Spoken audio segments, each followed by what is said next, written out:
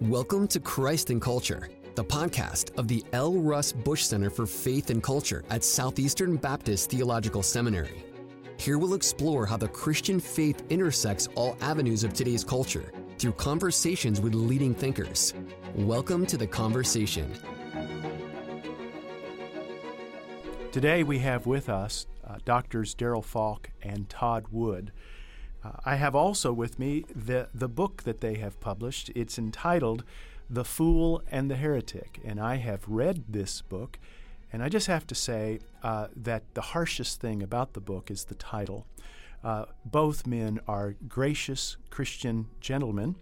They are also biologists, and they have different opinions about certain important matters concerning the evolution-creation dialogue.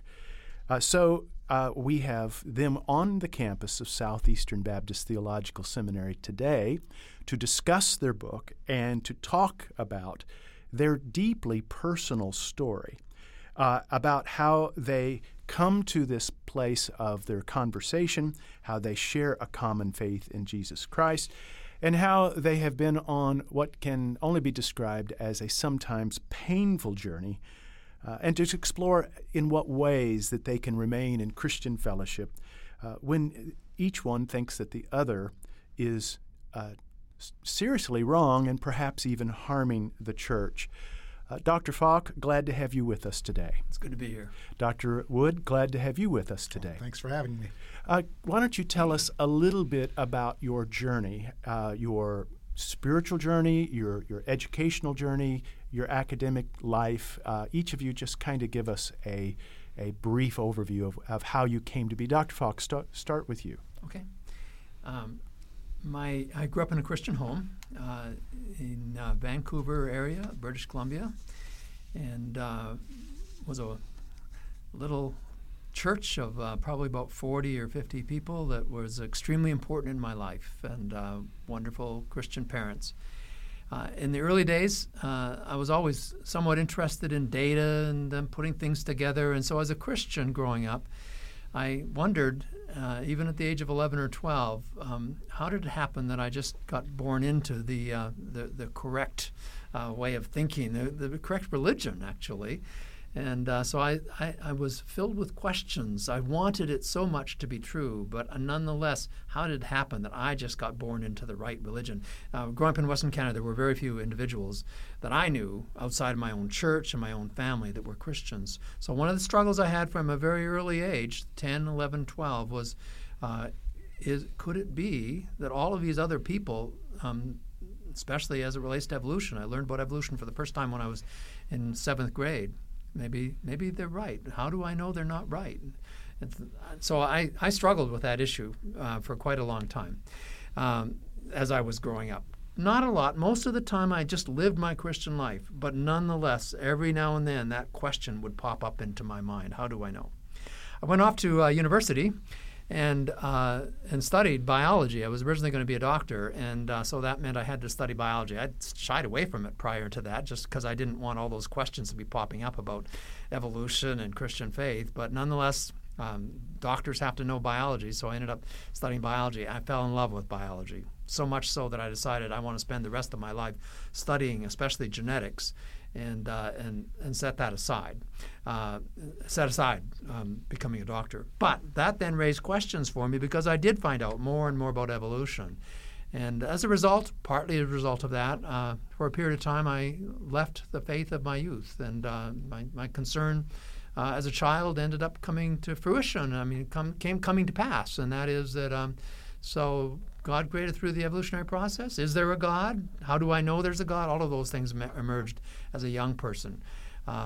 In fact, so much so that I ended up for a brief period of time saying this, I don't want to be, I'm not reading my Bible anymore. I'm not praying anymore. And I came to realize that my faith had more or less disappeared. And I evaluated it. I said, do I want this? I had 2 little girls at that point, a baby and a 2-year-old. And I said, is this how I want my children to be raised? And so I came to God at that point, having lost a sense of purpose, having known that from my perspective, I couldn't figure out a good reason to live if there wasn't a God. So I came back to God and said, God, don't know if you're real, kneeling down beside my bed, but if you're real, Bible says, I know my Bible pretty well, Bible says we can come to you in faith. And so I came back to God at that point. And not sure, but over the next 3 years, it became so clear to me, walking with God in faith, praying, talking with Him, reading Scripture, reading books, and God became very, very real to me again.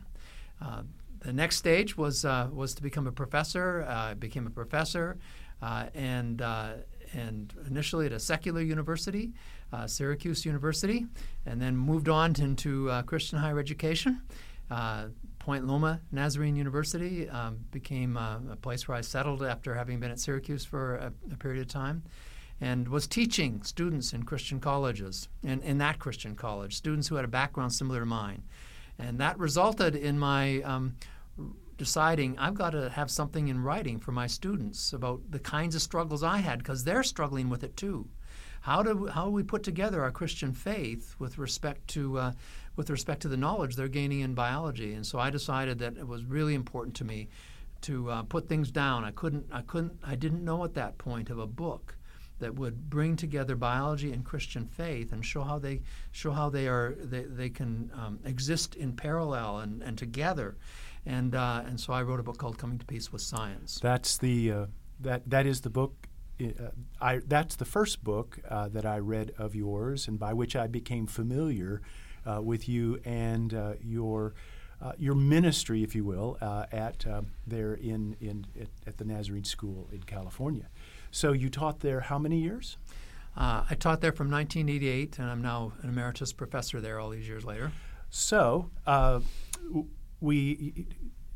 Dr. Falk is from Canada. You're not quite that. That's not quite how far north your origins are. No, I'm just across the line in Michigan. So tell us your story. It's not Canada. Yeah. So my story, it's sort of similar. I grew up in a Christian home in a Christian church. My parents were charter members of our church. We were there every Sunday, twice a day, and once on Wednesday. And early on, my parents introduced me to young age creationism and the work of young age creationists. And so I don't think that I ever made a decision for creationism or something like that. I do remember as a high school student having a time where I decided that that I was going to follow Christ, that I had been a Christian for a long time, but that usual high school angst and early adulthood crisis of faith. I just sort of decided early on that I was going to follow Christ and be a Christian and remain a Christian, I should say. And so I went off to Liberty University and studied biology and learned a lot, and learned that the world is a lot more complicated than the creationist literature that I was familiar with. I remember very specifically in one of my classes I was supposed to write a project, and I chose a creationist theme for the project. This was upper-level biology, and spent a lot of time working on it, and just couldn't bring it together. Couldn't find the references and the sources that I needed to sort of make it make sense. And I got, and being a stubborn guy, I just decided I'm going to do this anyway. I ended up getting a C. I wasn't really happy about that. But my faith decisions and my faith positions, it just became a point of, if creationism has some arguments that aren't very good, then we need to get better arguments, right? We need to have better explanations of things. So is that what motivated you after your bachelor's degree to go to the University of Virginia for your PhD? Yeah. You didn't just do a PhD in some peripheral area. No, I'm stubborn. So what was your PhD studies at the University of Virginia? I became interested in protein evolution, how proteins are similar, how we measure the similarity, what you can do with that, in terms of cell biology and structural biology and all the other sorts of fields in which evolution has a relevance. And part of my dissertation, I got sort of enamored with the origins of cells and early cellular lineage and early cellular evolution. And it was, looking back on it now, it seems very surreal almost, because even at the time I was doing those things, there was always in the back of my mind, I don't actually think this is something that happened. So you are a young Earth creationist Yeah. who received a PhD Yeah. from a prestigious university in evolutionary biology. Sort of. Okay. I mean, it was biochemistry, right? Yeah. But yes, I mean, my dissertation was all about protein evolution, and it was hardcore, deep homology stuff, the stuff that, that creationists at the time, I think, were not entirely familiar with, and so I was. So you taught for a while at Bryan College. Tell us a little bit about the ministry you're doing now. Yeah, so my life's journey, I went to Clemson for a year as a postdoc, and then I ended up, there was an opening at Bryan College at the Center for Origins Research, and I went there for 13 years, and in 2013 we launched our own separate ministry, and I am, I've observed over the years, I've observed people who have a similar journey to mine, where they get into their studies and they learn how complicated things are, and they have that crisis. And unlike me, who was stubborn and said, well, we need a better understanding of creationism, a lot of them just say, well, creationism must be bogus and I'm out of here, and they walk away. And so Core Academy of Science is the name of our organization. We are out there trying to encourage more people to go much deeper in their understanding of creation. And so our big theme is the hard questions. The stuff that's easy is kind of uninteresting to us.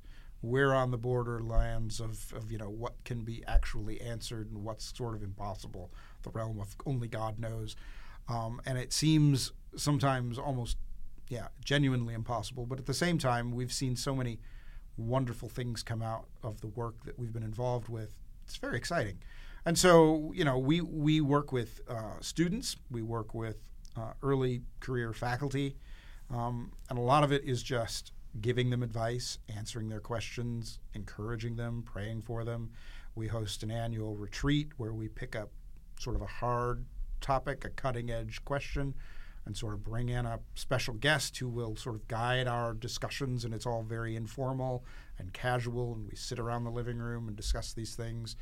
And we also provide scholarship money for students who want to work with their faculty mentors on a research project, and we're really excited about that. So one of you is an evolutionary creationist, and the other one is a young age creationist. I think the first time I ever associated the two of you together is when I saw your pictures, or the picture of the two of you on the cover of Christianity Today. Was that in 2012? Is that when that happened? Yes, June of 2012, yep. Yes. So tell us a little bit about how did that come about, and what did that become the catalyst for? Go ahead if you want to, Darrel. Okay. We each got an email telling us I think it was in May, that they were developing a story, and it was going to be a cover story on these two biologists who have a similar background, both having PhDs in biology or biochemistry, who hold very, very different perspectives on creation, and so there was going to be a photographer that would come and take our picture. I mean, I lived in San Diego, Todd lived in Tennessee, and they were going to take our picture. So they came and took my picture in front of a DNA molecule, and they took Todd's picture in front of wearing his lab coat. I understand that may not have been his lab coat. That wasn't my coat. lab coat, though. No, they dressed me up to make me look more science-y, I guess. And the fun thing about this story is we had never met at this time. I mean, I didn't know. I knew who he was. He knew who I was, sort of. But we did not know each other. So when we appeared on that cover, it was Photoshop, 100%. Yeah. See, I was completely fooled. When I saw that, I do remember there you are standing together, and you look very, very scientific in your Thank lab you. coat. Yeah. But in your line of biology, it isn't the kind of laboratory style biology. Well, as a computational biologist who works with computers, there are days I didn't even have to come into the lab because I could just work remotely, and I didn't even own a lab coat. So, they dressed me up to look sciencey. But how do you show a scientist when he's just sitting in front of his computer? I may be traumatized by this revelation. So you two are put together, so to speak, by a cover story on Christianity Today. Correct. So, but you still haven't met personally at this time? We hadn't met, and I was interested in the same question that Christianity Today was interested in. That is, how could two people from similar backgrounds, in other words, how could Todd, who has a background similar to mine, believe that the Earth is young and only 10,000 years old, and that there's been no evolution? So they wrote their summary of our different perspectives, but I was interested in knowing just how could this take place? How could it be that two individuals, because I'd heard how smart he was. I knew a little bit about how smart he was, and I knew that he knew evolution pretty well. At least I was suspicious that he knew evolution pretty well just from his training, and so I wanted to get an answer to that question myself. So what steps did you take? Well, I don't know that I took any steps. There was an organization called the Colossian Forum that I had been interacting with a little bit here and there, and they said, wouldn't it be cool if we got you and Darrel to meet? And I said, that doesn't sound cool. That doesn't sound cool at all. I don't really want to do that. And they kept badgering me about it. It would be interesting. I think it would be great. They kept telling me this, and I kept saying, nah. And I think they just finally wore me down, and they said, all right, well, we've scheduled this for this time. Can you come? And so I think we sort of figured, I'll go, and we'll see what happens, but I'm not expecting too much out of it. So, Dr. Falk, how would you characterize the meeting? First of all, I had a different impression than Todd. I did want to meet him, and I was looking forward to meeting him because my curiosity was up, and so I was actually kind of excited about this upcoming meeting. And what year was this? This was July of 2013. So it's the year after the cover story. It was, yeah. It was about almost exactly a year after the cover story. So we appeared at this meeting. There were several others there from each of our different perspectives. So it wasn't just Todd and I, and then the leadership of when you say different Forum. Perspectives, were there like ID proponents, old Earth proponents? No, there were individuals who were quite sympathetic to young Earth, and individuals who were quite sympathetic to evolutionary creation. So it wasn't a broad. There were no people from the intelligent design movement per se, nor were there people who specifically would probably have said, "I'm old Earth," maybe. Like Hugh Ross or no, not leadership. Anyways. So it was a sort of a binary, two positions, but multiple people holding to those positions. Would you say, Todd? It was. Yeah, I do know a couple of them had some. I think you're right that there was sympathy for one or the other, but these were not people who were involved in the public debate.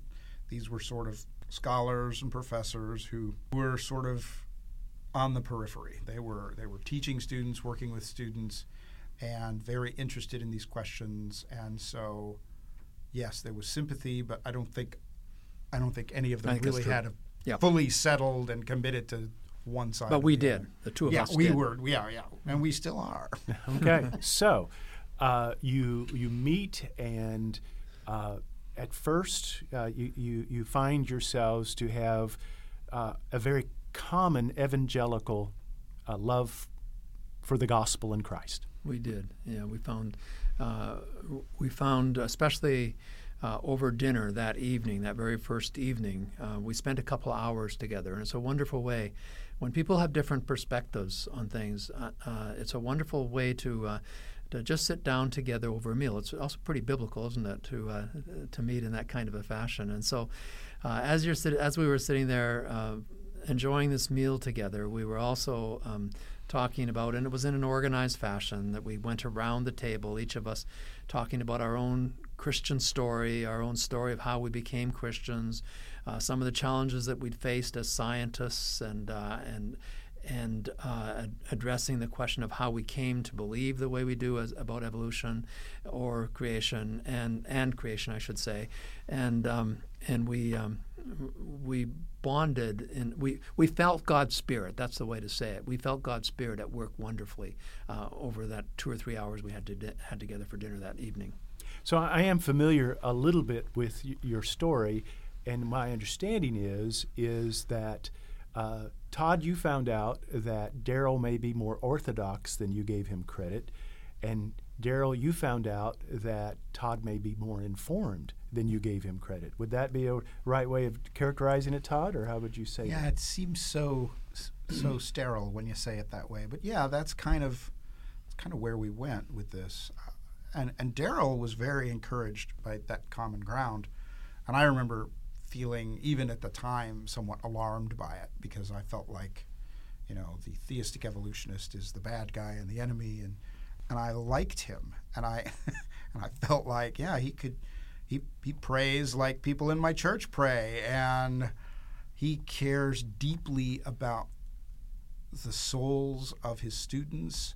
He cares deeply about the gospel, and his concerns about creationism and what young age creationism does.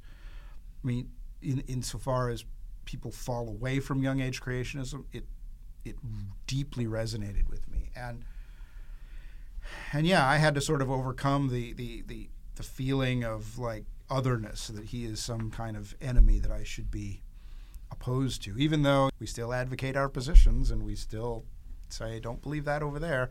But there's more to this than just what we think about origins. Jesus is a lot of common ground, a whole lot of common ground. So at the meeting, you may have made an aspersion to Todd's background, and it became corrected. Am I understanding that correctly? Yeah. So even though I was encouraged going into the meeting because of his similar background and his reputation for being a very intelligent individual who knew evolutionary biology quite well, I knew that going into the meeting. But I think in my heart, I still was so puzzled by how somebody with that background could still not believe or not recognize that God, as I saw it, God created through the evolutionary process. So I was actually divided. On the one hand, I knew how smart he was and I knew his background, but on the other hand, how could it be that he thinks the way that he does? And so I said quite frankly to Todd, Todd, you've got this background, which is undergraduate in a Christian college that was a young earth Christian college, and my guess is that if you'd had a background like mine, that's what I thought. I don't know if I said it like that, but I thought it. You probably would not be where you are today, and I suspect that if you only were more informed, that you would be able to recognize the strength of the evolutionary argument. So Todd, that was a moment. How did you respond to that? That was like, slap me across the face with the glove. Let's go pistols at 20 yards. And so I just thought, all right, here it comes. And I just let it out. And I talked about my PhD, and I talked about being, going to evolution conferences every year. I talked about teaching evolutionary biology. I talked about the research that I'd done and published and continued to publish. And, it was there was sort of a catharsis there, right? I just sort of let it all out. And, and then he sort of said, you're right, I'm sorry, I apologize, which was kind of a shocking response to me. I didn't expect that. So one of the first steps was actually coming to appreciate the other in a way that each of you found surprising. A little bit? Yeah. Oh, yeah. I was surprised and confused. I think we were both confused. How could you believe that, right? And I think to some extent we're still confused. How can you believe that? So that is in 2013, and from there that conference moves into some of the conversations about the issues. From 2013 till the time that you agree to do the book together, Yes. how many years go by, and what kind of conversation is going on via emails and communications? Yeah, so it was probably, I think it would have been 2016 when we began to talk seriously about the book, and 2017, the book came out in February of 2019. So 2018 is especially when we worked on it with Colossian Forum, and the kinds of conversations that were going on. We had various meetings of the sort that we had, first of all, in Grand Rapids, that very first meeting. We had another one like that, again, with a different group of people alongside of us, primarily, not exclusively, but because some others were back, and the leadership of Colossian Forum. And I might just say that all of our meetings were bathed in prayer and Bible study. And a sense of worship. And so when you're worshiping together, which we were doing consistently, every single meeting, which probably was once every 6 months to once a year, depending, quite frequently. And when you're doing that in that context of the presence of God and calling upon the presence of God and the sense of worship, because we both believe, of course, in God as creator, and so we both have that amazement for the beauty of creation, then it brings you together. So we had various meetings. Some of them included a public component. The first 4 or 5 meetings, 3 or 4 anyways, meetings had a public component where we would speak to a church or to a group of people that would come in to hear us talking about our particular perspectives. And we were in the meantime also meeting privately, dealing with the questions of our scientific differences, dealing with the questions of how we thought about the Bible together. We were basically going through the process of understanding each other's perspective, and it was several years of those meetings of understanding each other's perspective. So, when was the book published? 2019? And the name of the book is The Fool and the Heretic. We've been talking in this podcast about the background of the book, and we have been talking with Doctors Todd Wood and Darrel Falk. In our next podcast, we're going to talk about some of the issues raised in the book, and so we look forward to having that conversation soon.